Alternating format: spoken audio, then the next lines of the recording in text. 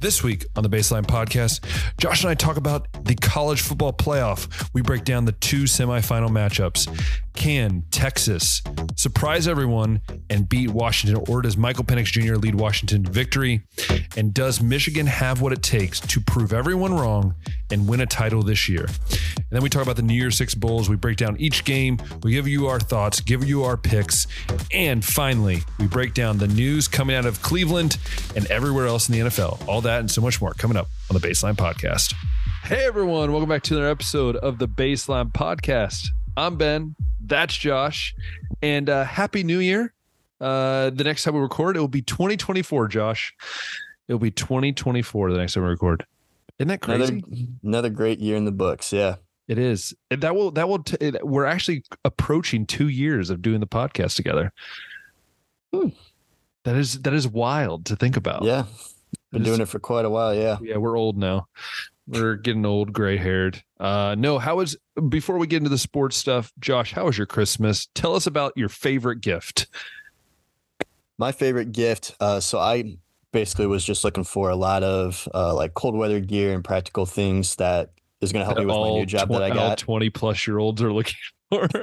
Yeah. It's not anything really glamorous or flashy. It's like warmer socks and some warm long sleeve shirts I can wear underneath my uniform for the winter. And then I got a Yeti for the summer. Ooh. so I can keep drinks cold in there when it's feeling like 100 plus degrees. So that's kind of like what I got. And as far as like the time goes, it was basically just immediate family at home hanging out. Yeah. Kind of like what I was getting at last week when we were talking traditions and stuff. So it was a good Christmas though. Nice. Mm-hmm. That is fun. My favorite Christmas gift it's actually going to be I'm going to be getting. I actually got two things. I got a knife. I probably shouldn't show the knife on our camera because then I feel like we'll get it banned or something. But I did get a knife from my wife. It's handmade here in Hungary. Oh, that's cool. Really fun. Maybe you know what? Screw it. I don't care. All right, let's check this out. Careful not stab myself. Was this something that was at one of those Christmas markets? Exactly. It was at a blacksmith spot. Here we are. Little unique knife here. It's like I'm gonna have to readjust the handle a little bit, but if you can see, I don't know if you can see. But if you see this here, it's stamped like the person's like thing. But I think it's really unique. It looks kind of cool. Mm-hmm. Adds to my unique knife collection. It's only steel, so I'll have to like keep it oiled because they don't really stamp it, like they don't really make them the way they do in the States where they have all the fancy metals. It's really what you have and they put it together. So that was my favorite. And then also my wife's getting me wood carving tools, so I'm going to be starting that up, which will be a new journey for Ben Bowden. But no, I'm talking about upper 20s gifts. Man. I know, dude. I feel like, dude, after you shared yours, then I shared mine. It's like people are going to listen and be like, do these dudes have any life? No, we don't. we are working. That's what it is. No PS5s, no TVs, no. That's true. Jordans or all that happens cool like that. All that happens when you spoon your money together and you figure it out. No, but yeah, it was a great time. Like you said, I was obviously not able to go home with family, but we did go take the train down to visit Rebecca's family, spend a few days with them, and then we took a fancy train ride back. They have like this first class plus. It was amazing. It was actually really fun. We just thought, hey, why not? So that's kind of fun. But that is Christmas from Josh and I. We will obviously, talk about Christmas next year. But no, it is time to talk about football, Josh. Yes. There are games that have happened, obviously. There's games that are going on as we're recording. Like the Browns play tonight. As we're recording, Rutgers is beating Miami. Don't ask. Yeah, the Pinstripe Bowl. I got that in the background right here. So a lot of things are happening, but we decided, hey, let's take the last really opportunity we have to talk about football for a big landscape. Let's talk about it before obviously other sports kind of pick up. So let's focus on these big New Year's Six Bowls and let's just have a little fun with it. So Josh, kick it off. No pun intended. Yeah, let's go ahead and get right into the playoff matchups. And we'll we'll start with Washington and Texas. That'll be the night game, the night one, right? the Sugar Bowl. Yeah, Sugar Bowl, 8:45. So I feel like I think it's really funny that Michigan's not the night game. I just think that's hilarious. Yeah, Michigan, Alabama. I would have thought that would have been, but they stayed. They kept the tradition of the Rose Bowl game being played at 5 o'clock. Yep. So respect that. There's still somewhat. There's some respect left. There's still some respect in college football for tradition, but yeah. So Texas and Washington. I feel like these are two teams. I mean, with the exception that Texas does have a loss, but these teams have had some close calls this year. But at the end of the day, they've just won games. They got two big-time quarterbacks. They love to throw the football. They got a respectable running game. Just looking at these teams, Ben, it's tough to really see where anyone really has an edge because, I mean, both of them got some of the highest passing offense in the country in terms of yards per attempt. I believe Washington might be 9 and Texas 15. And then you even go on the flip side and you look at passing defense, and Washington's 23rd in yards per attempt allowed, and then you got Texas at 30th. Yeah. So it's like, okay, these teams, at least in terms of those stats, pretty even on paper. Then you look at the running game, and I know Texas lost their running back Jonathan Brooks a while ago, but they've been still kind of by committee, keeping up a pretty good run game. And Washington, I mean, Dylan Johnson has had some of his best games here at the end of the season and some of the biggest moments. So it's really like, okay, what I was looking at where I guess teams struggled and maybe where those we got to see some of those strengths. And I really feel like Texas has done a better job of limiting or at least containing some of the better quarterbacks that they've played this year as opposed to Washington. I mean, they have played some of the best ones in the country, Bo Nix, Caleb Williams, whatnot. So obviously those guys are going to have big games, but at least the big-time quarterbacks that Texas has played, and there's not many of them, but at least Dylan Gabriel, it was in a losing effort on Texas' part, but they kept him under 300 yards and just one passing touchdown. With Kansas, with Jason Bean, they kept him, I think, 9 of 21 in that game. And then just recently in these last couple of games, they've just been heating up. And I feel like maybe Texas, although Washington has been more tested, Texas is bringing a little bit more momentum in here, fresh off Quinn Ewers coming back. And like I said, the run game still finding success even without Jonathan Brooks. But that's kind of my thoughts going into this game. I think I lean a little bit Texas's way. What are you thinking, Ben? You know, it's very interesting. If you would have told me back in August when we started talking about college football, or even like when we were sitting in my parents' kitchen and we were talking about college football, I think it would have been crazy for me to think Texas would be here. It's still weird for me. Like Washington can see it. Michigan can see it. Alabama can see it. It's just weird to say Texas is in the top 4. Like it's just, to me, my mind just doesn't register it. But again, hats off to Texas. Like, again, that's nothing against Texas. It's just the fact that they haven't proven anything over the last 12 years, 13 years. So for me, it's very interesting. Obviously, I mean, we are a play away from having Arch Manning in a semifinal. Like we are literally a play away from something happening to Quinn Ewers and Arch Manning. Wouldn't that be a story? Arch Manning leads Texas to a national title. It would just break all headlines. Do I think it will happen? No. But it is a thing to keep an eye on. So no, I'm kind of with you, but part of me is like Washington's just been that team that like no matter what happens, they just somehow win. Like they just win. It doesn't matter how ugly it is. It does not matter how pretty it is. Like they find a way to win. Michael Penix is probably the second best quarterback really in college football behind Daniels from LSU. And look, I like Texas. I like what they're doing. I think Steve Sarkisian has them at the best we've seen them since Mac Brown and what back in the late 2000s. But for me, I'm so like I could flip a coin on that. I think both games I could do really, but I think this game I look at the stats and I saw the same stats that you read out for the audience and for me it's one of those things where who is going to have the better start to the game, right? We talk about this with Ohio State. I think we've said this every week with Ohio State. Like if they start fast, if they start on top, not many teams are going to be able to compete with them. I think it's the same thing for both of these teams. If Washington starts fast, they get up 2 scores. It's going to be really hard for Texas to keep up. And I think it's the same the other way because I think Texas maybe has a slightly better defense than Washington, depending on how you look at it. But right now, I'm really – it's tough. But I think I'm going to go – here's my score prediction. I'm going to drill down with something on it. For me, I got Washington winning I'm going to say 34-30.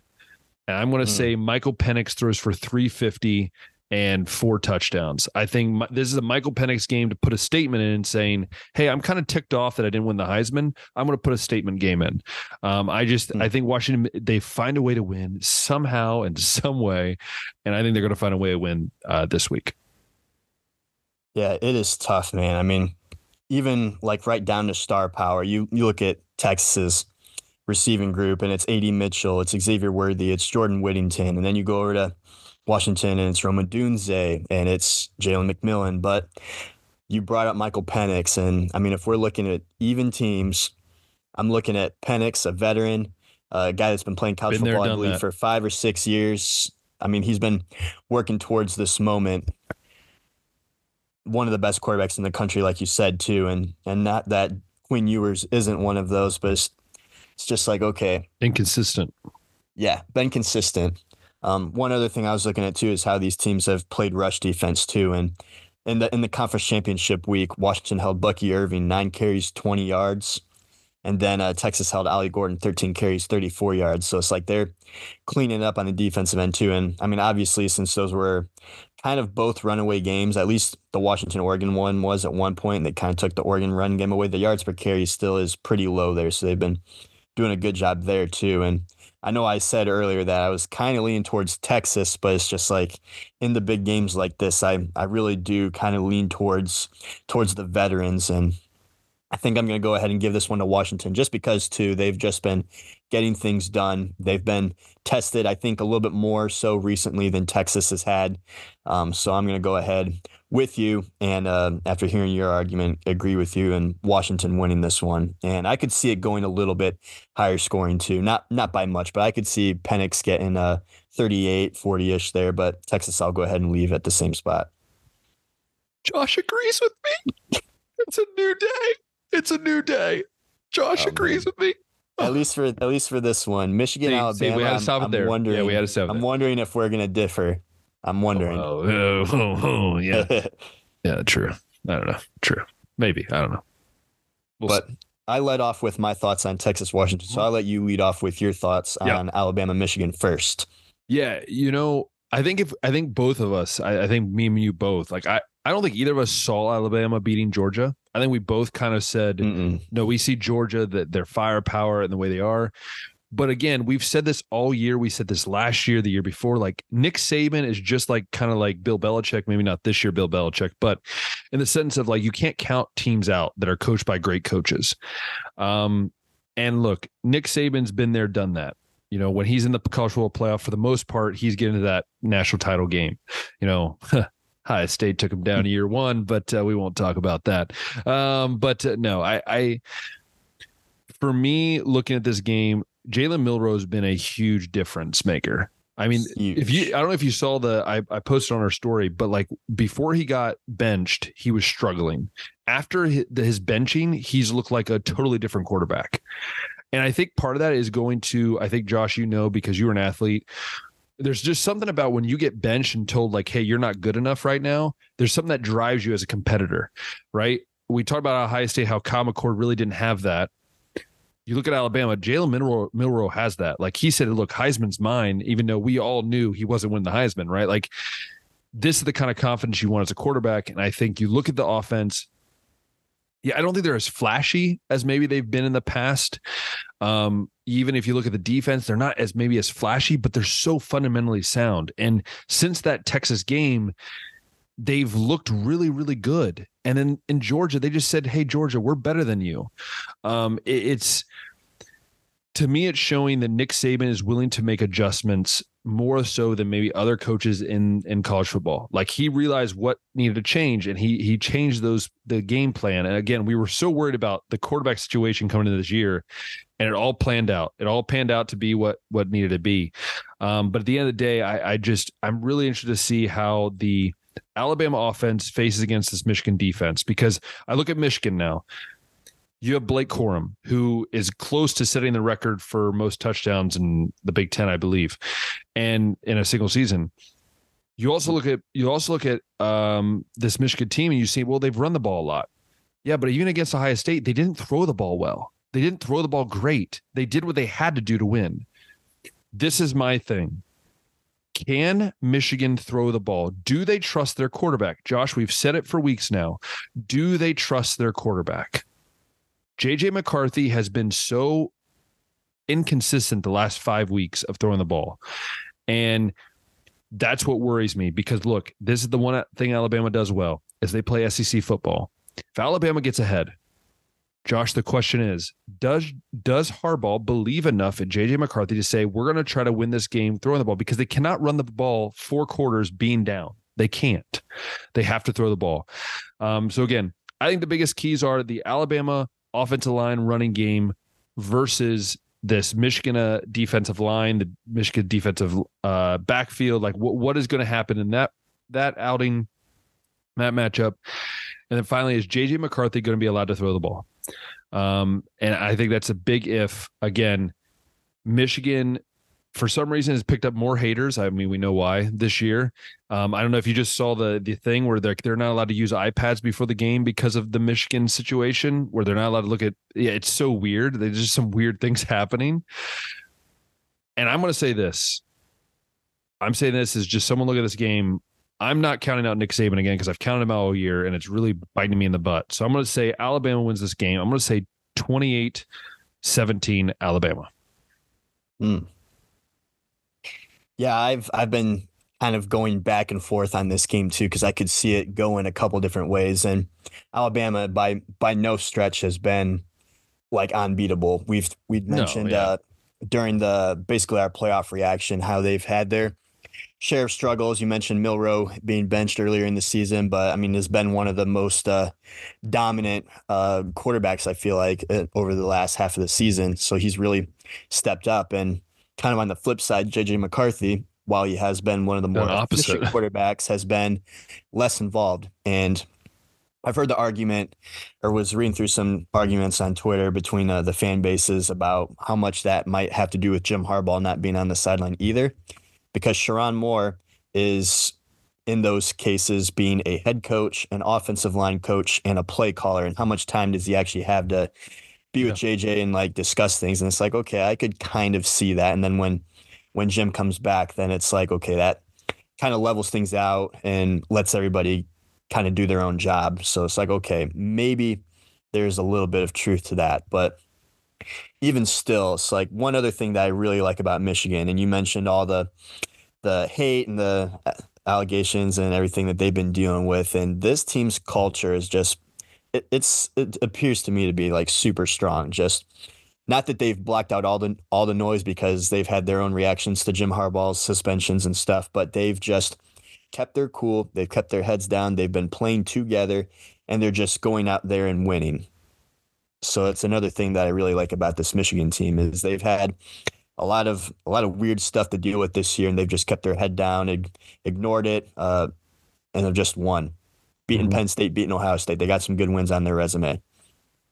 One other thing, too, they really have, I mean, we know that they like to run the football, but they haven't been as efficient at running the football as in the past. They're 60th in the country in yards per rush attempt.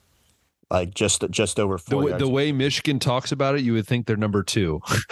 Yeah, like much more so last year. Yeah. Last year was when they were running the football and you knew that they were running the football and they didn't care that you knew. They were just going to do it because they were that good at it. And they were one of the most dominant rush offenses in the country. And this year, I mean, they still have been, I think, more run first. This just hasn't been as efficient of a run game. And so then that brings up the question of, is JJ going to be able to take over if they can't get the run game going like they need to? But we also know that Alabama's had their, I guess, struggles against the run. Auburn ran the football pretty well against them, I feel like.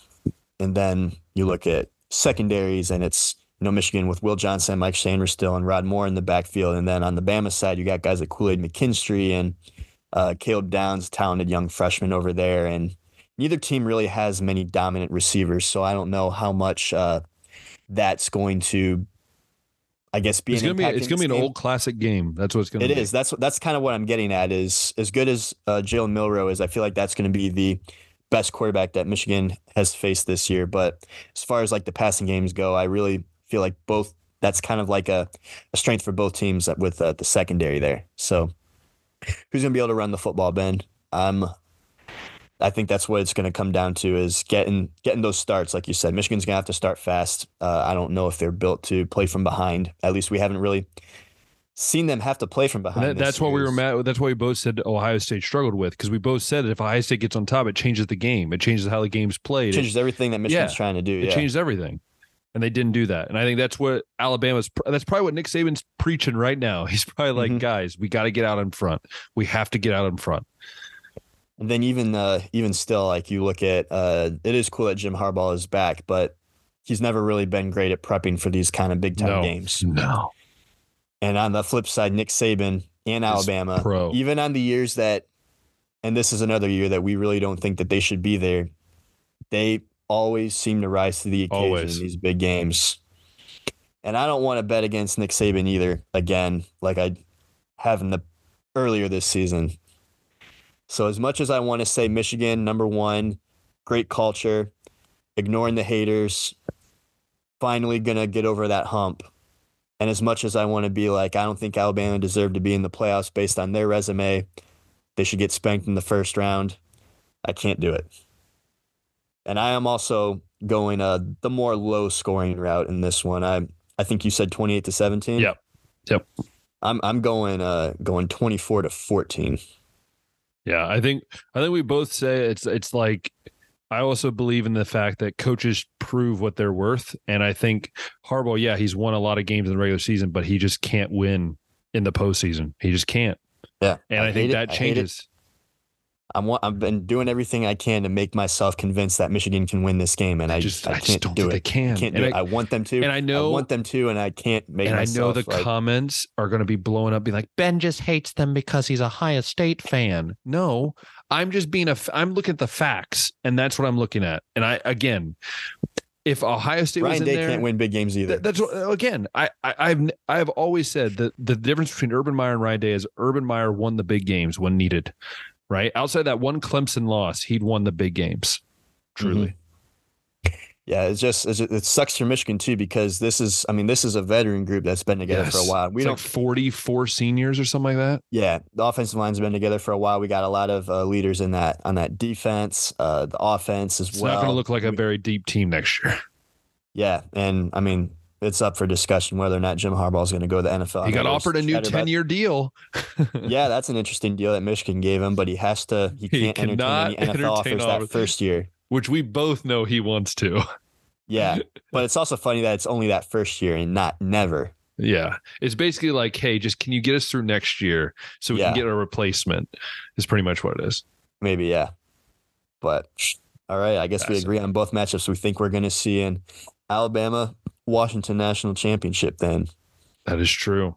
I'm not going to comment on that matchup until it actually happens. Yes, that's true. Same. It sounds fun either way. Yeah. Man. All right. So that's playoffs. Other New Year's Six games. So we can go ahead and discuss Ohio State, Missouri. And when we had initially talked about this game, we knew that Kyle McCord wasn't going to be playing. And now we know that it's going to be Devin Brown. But I think to our surprise, we're going to also be seeing guys like Emeka Egbuka, Trey Henderson, and it sounds like JTT. Sawyer. We're still waiting to hear from Marv, but basically no starter has said, yeah, I'm sitting out. No. It is fascinating. I mean, the only things we heard is obviously Chip Trayanum is transferred out. He's going to Kentucky. They're down to 2 scholarship running backs with Travion Henderson and with what's the other one? Is it Dallin Hayden? Yeah, Dallin Hayden. And TC Caffey as a walk-on. So those are your 3 running backs. I guess Stover has said that he has a bad knee injury, but he's going to play it because he wants to play with his brothers. And I'm telling you, if people can stop talking crap about him, like I hear so much like, oh, I'm like, dude, this dude and Eichenberg have pushed themselves through so much for this team. When it's looked bad, they've pushed themselves through. So Eichenberg is still up in the air. So the only ones that are up in the air is obviously Harrison. He hasn't officially announced, but I mean, the guy hasn't practiced all week. It's not looking like he's going to play. Even though if you look at the pictures, Josh, it's really funny. He looks so demoralized that he can't be out there with his brothers. You know it as well as I do. He's like the biggest team player.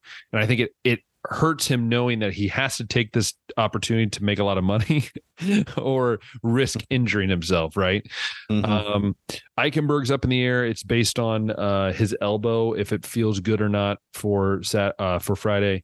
So that's interesting, but it's crazy to think about. Denzel Burke says he's made a decision, but he won't announce it until after the game. JTT is at least the only one that, so I'll clarify, the only one's truly announced that they're coming back for the 2024 season is Cody Simon. All the other ones that have a decision to make, they have not announced anything yet. So insiders say that there means there's more people leaning. I don't know. But what this does tell me, Josh, is that people that have been bashing the culture of Ohio State have been proven wrong. Because I think a lot of people said that this team wasn't going to show up to want to fight to win. And this to me shows they want to be here to win. That's at least my thought.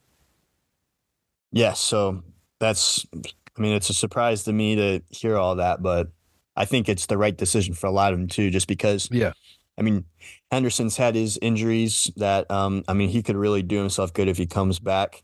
Not only plays this game, but plays next season.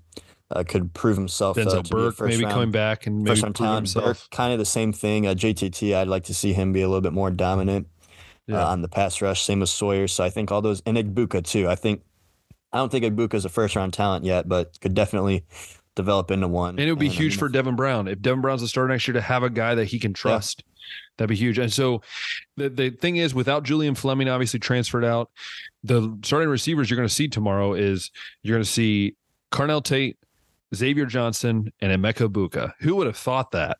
But think about it, Josh, isn't this remind you of the Rose Bowl 2 years ago when Marvin Harrison went off for 3 touchdowns? Like, this is what it's setting up to be, is like, this is a breakout game for someone.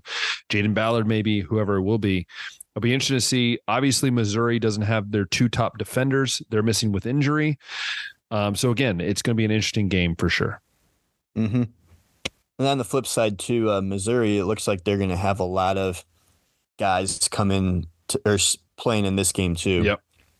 They got a couple of key starters on defense, a corner and a linebacker that were their top guys, too. Yeah. Yeah. Some of their top defenders are injured, so they're not going to be playing in that game. But as far as some of those other guys, like we mentioned, Cody Schrader, the running back, he's going to be playing, and basically all their other guys are going to be in this game too. So we're going to see an almost full strength Ohio State and Missouri team in this. And I'd love to see it in these New Year's Six games. You don't want to have to really be watching backups and just, guys that you didn't see on the field all year. If that's the case, then it's only interesting for those teams' fans, because then it's like, okay, what do we have coming up maybe next year? But at least now this game still has some national relevance to it. It's huge for Devin Brown. Like this is Devin Brown's show. This is Devin Brown's chance to show that you don't need a transfer quarterback. I'm the guy. Yeah, and this also, I bet you'll agree with this, Josh. What's also awesome to see is that Devin Brown, there's been like reports coming out that he's so comfortable and confident. And I think part of that is, Josh, is he doesn't have anybody to compete with. Like Ryan Day said, hey, this is your job for this week. Don't worry about anything else. Like, there's something about getting guaranteed this back. They back you. I guess the players back him. Again, he's more athletic. He's got a little bit bigger arm. Look, it's going to be fun to watch. Josh, even if they lose this game, I hate to say that, but even if they lose the game, just to see what you have in Devin Brown finally will be awesome to see. Yeah. They do tweet it out, the burning the boats. Dude, too. I loved it. Yeah. He's like, okay, sure. I'm here in Columbus and I'm not going anywhere. I'm not going anywhere. Come and try to take the job if you want to. But so my train of thought there, Ohio State looking for redemption. Everybody obviously kind of has that same mindset of we can't end the season with 2 losses again, which is cool. And then on the Missouri side, it's like this is one of the best seasons they've had in program, at least in recent memory, for quite a while. And most of those guys want to see it through too. So this is going to be a fun matchup, I think. We've seen Missouri definitely go through some tests this year. The SEC East was definitely a lot more difficult than in the past. They were a part of that thrilling game against Kansas State where there was that 60-something yard kick to win it. But just the way that, at least the way that I see it right now, I'm leaning Ohio State. Just the only loss they had all year was to a really good Michigan team by a couple points. By a couple points. Yeah. And with most of those guys coming back, and that motivation to not end the season with 2 losses, I think is and to prove people going to wrong. show. Yeah. Yeah. So I think we're going to see a pretty motivated Ohio State team, and not that Missouri's not going to be motivated to go out and get an 11th win this season, but I'm definitely leaning Ohio State in this one, given how many guys are going to be playing this game for them. Yeah, I'm with you. I think, again, if you would have asked me, Josh, when they first announced and I didn't know who was playing, I would have probably said Missouri. I was leaning Missouri, yeah. Right. But with all these guys coming back, I just think this is a great time for Ryan Day to prove people wrong. This is Ryan Day to prove people like, hey, I can win an important game. I can make adjustments where I'm needed to. The defense, to go back to that defense that we've seen all year. I'm going to go out and say Ohio State wins. I think it's going to be sort of low scoring. I'm going to say Ohio State wins 28-13. I think Ohio State's defense plays really well. They give up probably a touchdown. But I think they just come out and do their thing. I think Devin Brown, I think he throws for like 2 touchdowns, and TreVeyon Henderson picks up the, as I'd say, pick up the rest and let TreVeyon Henderson do the rest. So I'm going to say 28-13. Yeah, I really don't know what to make of Devin Brown, but I'm assuming that since he didn't beat out Kyle McCord, that he might be similar caliber quarterback. So that means more that the athletic, defense is a little more athletic. Yeah, definitely not a statue. But I'd bring that up just because I think that this is going to be a game that Ohio State's defense is going to have to go out and win more so than the offense is going to be capable of doing. So probably another low-scoring game here. I'll just because I don't know what Devin Brown's going to give me, I'm going to give Ohio State 24, a little less than you, and then Missouri. As good as fun as Cody Schrader is to watch, I don't know how much they're going to be able to score in this one. So they haven't really faced speed too much like Ohio State side to side. Yeah, I'm gonna go 24-10, 24-10 Ohio State. Yeah, that's gonna be a fun one. It's going to be a fun one. 2 a.m. my time, by the way. 2 a.m. your time. Love it. All right. So that is Ohio State, Missouri right there. Which bowl is that? The Cotton Bowl. Cotton Bowl, yep. So let's go over. I'm surprised Cotton Bowl is still allowed to be called a Cotton Bowl. Just saying. Moving on to the Fiesta Bowl, Oregon Liberty. So Bo Nix is playing in this game too. It's gonna be a blowout. Love to see it, guys staying in this one. But yeah, kind of stories here is Oregon so close to that playoff spot, but both losses this year came to Washington, and both of them were, single score games too. And then you got Bo Nix coming back, like I just said, one of the best quarterbacks in the country. And on the other side, you got Liberty, the undefeated G5 team that everyone's excited about. Yeah. Just played no one. Possibly the best team that they played this year, dare I say, was at Bowling Green week 1. Oh, gosh. Could it have been? Bowling Green just got beat, by the way, in the bowl game. So by 5-7 Minnesota. Yeah, their schedule this year, it's Bowling Green, New Mexico State, Buffalo, Florida International, Sam Houston, Jacksonville State. I think that's another team that was bowl eligible. Middle Tennessee State, Western Kentucky, Louisiana Tech, Old Dominion, UMass, UTEP, and New Mexico State. Liberty's kind of been one of those programs that's been on the up and up with Hugh Freeze, and then Jamie Chadwell took over and obviously got me a New Year's Six game, so just continued the momentum. And here they are now, ready to take a shot at Oregon in the Fiesta Bowl. Like, they have a good quarterback, good running back, but look, it's Oregon. Like, no offense, Liberty. I have a lot of respect for Liberty in a lot of their sports. I have connections, people that have went there or whatever. But yeah, there's not much to say other than, it's not going to be close. I'm thinking it's going to be Oregon. I have a lot of Liberty friends that are just going to hate me when I say this. I'm going to say Oregon 42, Liberty 21. I think Liberty will squeak by a couple touchdowns here and there, but I think Oregon wins by double digits. So I'm going to go 42-21 Oregon. And Bo Nix is going to throw for 6 touchdowns.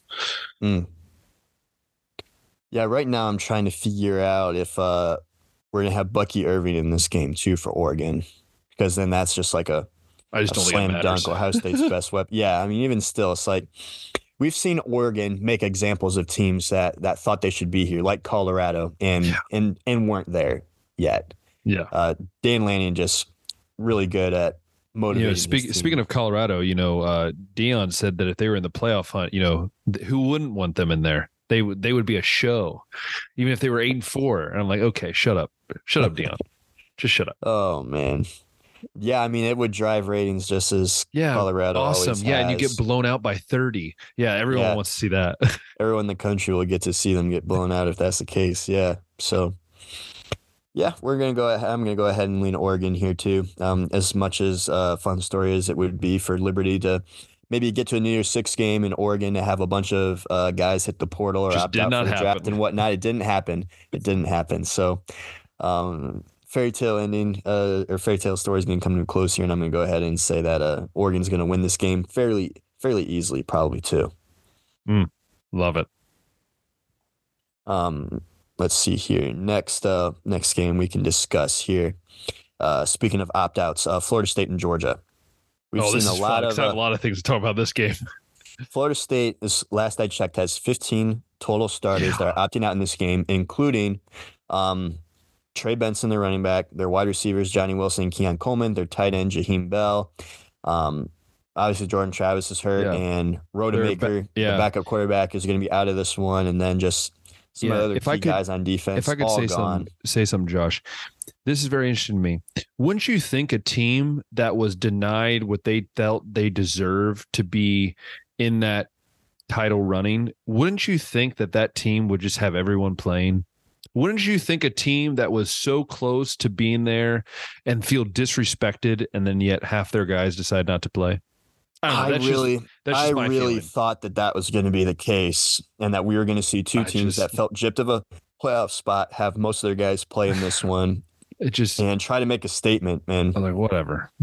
Sucks that this is the game that we're going to get. We're not going to get to see that. But it shouldn't be that way. Like, if they talk so much crap after the game, the freaking schools suing the ACC, the government of Florida is like suing people, and yet your own players have said, yeah, we don't care anymore. Like, I hate we're in this part of college football, Josh. I hate it so much because 20 years ago, these guys would be suiting up no matter how much money was at stake.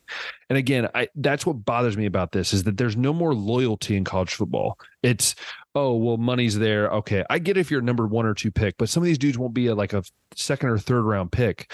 To me, it's bonkers, and it's so disrespectful to Georgia. It's like saying, here, Georgia, we're going to fold over. And at the same time, when all this is happening, Josh, and the other crazy part is that Florida State says, hey, if we win this game and all the other undefeated teams lose, then we should be declared the national champion. Stop it. Stop it. Yeah. By the way, you're not going to win. I hinted at my pick, but you're not. Yeah. On the flip side, I think Georgia. Like 4 guys, I think. 5, maybe. Something like that. Yeah. Some of the bigger guys. Brock Bowers did make the trip down as well as Mims, one of their tackles. They came late, though. They haven't been down for most of the week for practice and prep and stuff like that. So it could be a sign that kind of like Harrison go and support the team and watch, or it could be that they don't really need to care. practice all that much. But I know Bowers was a little banged up and could have just been coming down late just because of health reasons, but not a confirmed opt out for either one yet, at least. But we do know Carson Beck is back and he's going to be playing in this one. But yeah, just with everybody out for Florida State and the fact that Georgia does still have some of their key guys playing in this game, I'm leaning Georgia, and I don't even know that it's going to be that close. No, I'm going to go Georgia. I'm going to think Georgia's going to drop 38, and I'm going to say Florida State scores 14. That's generous. No, it's generous, but I think maybe Florida State gets like a couple like a late score maybe. So maybe it's like 38-7 in the fourth quarter, and they get like a gimme touchdown at the end, kind of like how we see a lot of times. TD. Yeah, maybe. But that's what I'm going to say. And I don't think it's going to be that close. I think it's going to feel like a blowout. You know, like those games, like the Browns game this past week, that the score kind of looked a little different, but it just felt like a blowout. That's how I feel like this game's going to be. Yeah, makes sense. So that leaves us with what's your score prediction then? Do you think that's generous? I think depending on how bad Georgia wants to, I think they could hang 40 plus. Ooh. And the fact that Florida State only put up 14 in that championship game against Louisville tells me that Georgia's probably going to hold them at least to that or less if they really wanted to. Yeah. But bowl games are always kind of tricky to figure out. So I'll give Georgia 38, not quite 40, and then I'll give Florida State a little bit more than what they probably should get, like a 38-17 score. Nice. Yeah. So that leaves us with Penn State, Ole Miss. This one's probably that might be the most fun game, to be honest, out of all of them, outside of the Ohio State Missouri game. Possibly, yeah. Yeah, Penn State could have been. This was the same story as last year. The same story, just Ohio State and Michigan are better. They could be one of the best. They could be one of the best 10 teams in the country as they're ranked 10th. If you put them in any other conference, they probably finish first or second in most conferences. Quite possibly, yeah. I mean, they're winning the ACC if they're there. I feel like they're Big 12. They're probably winning. They could win the Big 12. They're capable of winning the Pac-12. Yeah, so. The other thing, too, with this is they're obviously going to have then Katron Allen. They're going to have Nicholas Singleton. They're going to have Drew Aller. The super sophomore class over there is going to be playing. And on the flip side, Ole Miss is, they're doing work in the transfer portal right now, getting guys. I don't know how many guys have opted out for them, but Jackson Dart is back and playing in this game. So it's really kind of tough to say which way this goes. But I feel like Ole Miss could have been one of those teams, too, whereas if they didn't have to play both Alabama and Georgia. Yeah. Maybe they're one of those teams that's winning almost any conference in the country too. So yeah, it's kind of similar stories there as we've brought up with some of these other matchups here. But yeah, this is another one of those games where it's just like a coin flip to me, and I really don't know. Yeah, I mean, I guess which way to go. I'm leaning more towards Ole Miss because Penn State in big games has not looked great. You look at Michigan and Ohio State; they've looked really bad. Drew Aller. Josh, you've pointed out to it multiple times. Drew Aller in big games looks like a high school JV quarterback, right? He just doesn't. It's like he just disappears. Their run games, and also I think we both have mentioned this, how they run the ball great for 3 plays and then they never go back to the run. Like against Ohio State, they ran 2 or 3 great plays and then never went back to the run game, right? The play calling doesn't make sense, and I'm just worried that, the Penn State defense is really good, but whenever they've had to face a good offense, they've gotten shredded. Whenever they've had to face a good defense, they've gotten stopped. So that's what makes it really tough for me. Ole Miss is just, they've got so many weapons. Their defense is pretty solid. It's a tough game to figure out, but I think I'm going to go Penn State 34. No, sorry. Penn State, let's go Penn State 28. Ole Miss 38. So I'm going to go 38-28 Ole Miss in this game. Yeah, so this is just some quick Twitter research right here, but it looks like Ole Miss is only losing one key guy because of an opt-out in this game. And then Penn State, it doesn't look like they're really missing many, they're not missing a ton, but they are missing more than what Ole Miss is.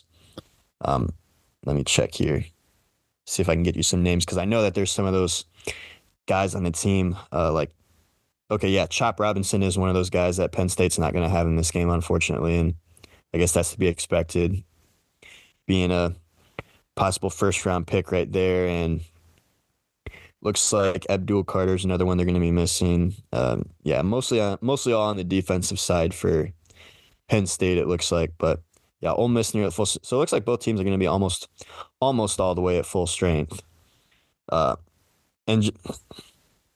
It's tough. It's like Penn State, how good are they? They've lost to the best 2 teams they've played in. Ole Miss, kind of the same thing, and both 2 teams happen to be one of the best in the country. But yeah, with Drew Aller not being a big performer in some of these big time games, and I've seen Jackson Dart sling it, under the spotlight. I'm gonna go ahead and lean Ole Miss in this one. Score prediction.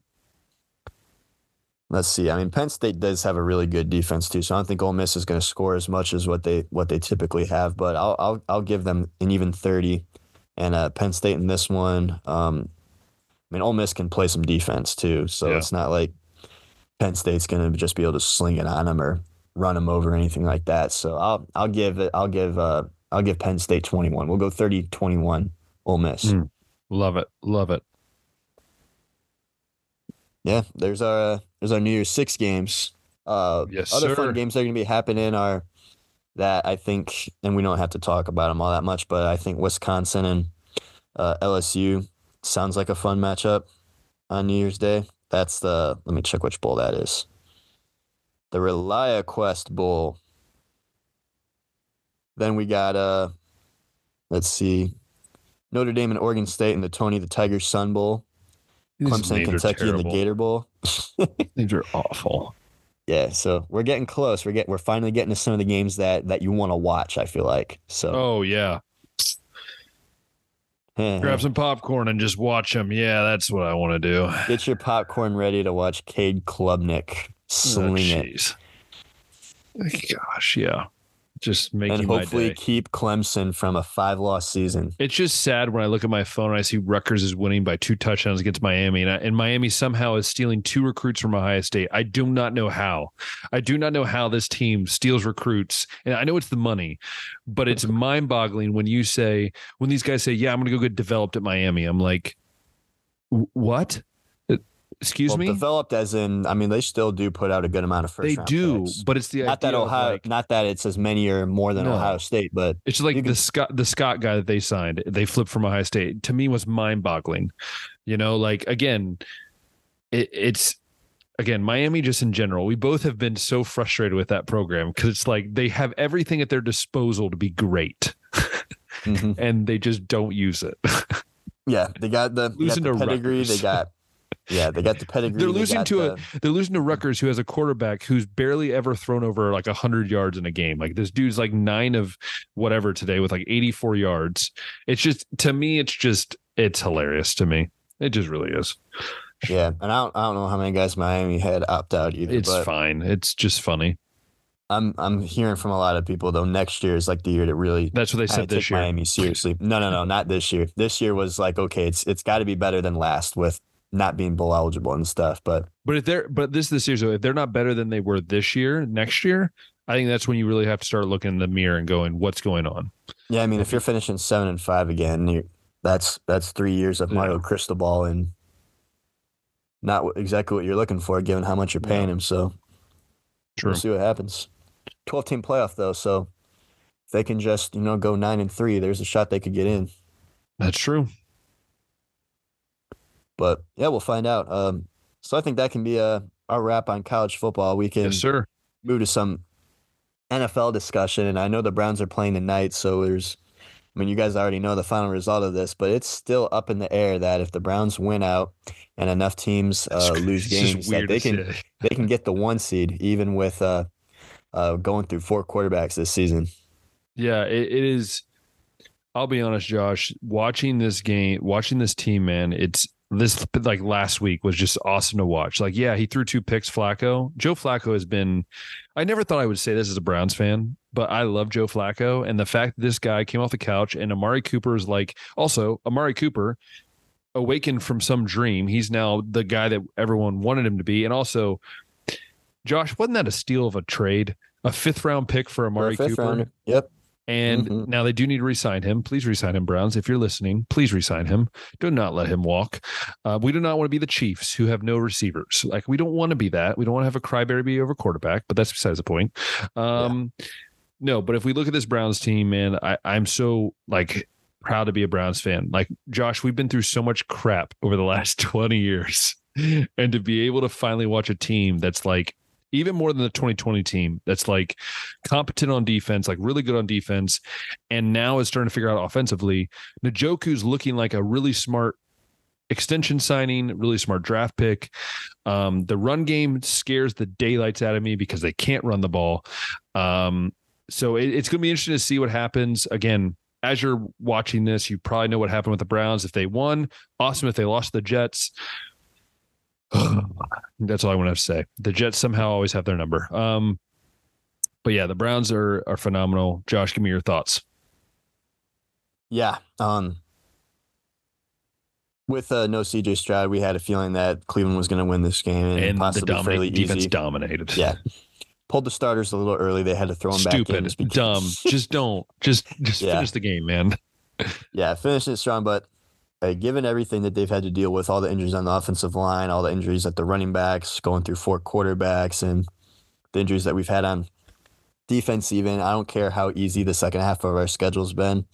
In the NFL, if you're making the playoffs, you're one of best teams in the league, obviously, and it's something that they can really build on next year and make next season like that season that this better freaking be the Super Bowl season, if you will. So yeah, that means you got to do things like keep Amari Cooper around, hopefully a fully healthy and ready Deshaun Watson and Nick Chubb back, as well as everybody back on that offensive line. But at least right now, yeah, I mean, it's they got 10 wins right now, and they haven't officially clinched. I feel like they're like 99%, I think. Yeah, it's like 99% they're going to get in. It just hasn't mathematically happened. But if enough teams lose Sunday, even if they lose this week, I mean, they could end up getting one of those spots. If you go 10 wins, it's hard to miss, especially with 7 seeds now. Yeah. But yeah, just got this game with the Jets and then the Bengals, I believe, and then the Ravens. They got to lose either to Pittsburgh at the end of the season or Miami this week. No, they have to lose both in order for the Browns. They have to lose both, which makes it harder. Yeah. But that's tough. But speaking of the Browns, question, Josh, yes or no? The Browns should re-sign Joe Flacco. Yes. If he's willing to come back and be our backup, clearly he's proven to be the most competent second option if our starting quarterback can't go. Please get rid of PJ Walker. Yeah, I don't want to see PJ Walker at DTR again. I mean, the also, Wildcat package with DTR is fun, but... Well, he's hurt. He's done for the year. So now we have PJ Walker again as a backup. Yeah, definitely. If Flacco's willing to come back and be a backup again, I'd say keep that guy around. Mainly because Deshaun Watson's very unreliable right now. This season, more than any season, has proven that you need to have a capable, reliable backup all over the NFL on the roster. All over the NFL. I feel like almost every team's experienced it. That's true, and it's crazy. And the other question I have is, what do you do about DeJuan Jones? Do you give him the starting job next year and get rid of Jack Conklin? Yeah, that's tough because DeJuan Jones was good, like very good. Yeah, and Conklin's, I mean, this he's been injured so much, man. Hurt. Yeah, this ain't the first time he's been hurt, so I don't know if there's something there where they can cut him and save some money, or if they want to give him one more shot and just keep DeJuan and Conklin for depth, or maybe make DeJuan the starter and Conklin like come in as like a second option. I don't know if that's something that could be worked out, but if I had to pick one right now, just based on, I mean, not that DeJuan's been the most healthy guy either, but just for future purposes, I mean, I don't know how much longer Conklin's going to be in the league. Yeah, it's true. Speaking of injury and releasing and stuff like that, Josh, there was big news in the NFL the last couple of days, and that is it appears in quotes that Russell Wilson might be getting either cut and or traded, but no one's going to trade for that contract from the Broncos. Answer this question, Josh. This was the worst trade in NFL history, yes or no? As of right now, I mean, there's a very good chance it could be. I'm trying to think of some other trades. We know about the Saints trading all their draft picks to get Ricky Williams. Deshaun Watson, I mean, that one still has to play out before we can know. But I think we know enough about the Russell Wilson trade. The thing is, his numbers this year are not that bad. They're better than Patrick Mahomes. They're the same as Baker Mayfield. It's just the fact that he's had some tiffs with, I think, Sean Payton, and that hasn't helped. Yeah, and then like just some bad moments. But yeah, the whole cutting thing, I think the timing of it's gonna play a factor too, just because they can save a little bit of money if they wait, but they're waiting to kind of cut him possibly. Yeah. Definitely up there as one of the worst trades. I'm sure that there's a nice list of trades that we can go through and be like, oh yeah, I forgot about that one. That was terrible. But this one, this definitely didn't work out. Where do you think is the most logical place for him to go?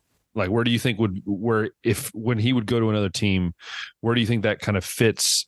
You know, obviously we haven't done our mock drafts or anything, but where do you think would fit for him as a location? Dare I say New England or Atlanta? That's what I was thinking. I thought Pittsburgh maybe as well. Like, I think Pittsburgh kind of fits that. They need a guy that's a veteran presence maybe too. Yeah, it depends on if Pittsburgh's ready to move on from Pickett. I'm not convinced they are, but Atlanta, I mean, they're flipping between Heineke and Ritter over there, or Commanders. That's another place too.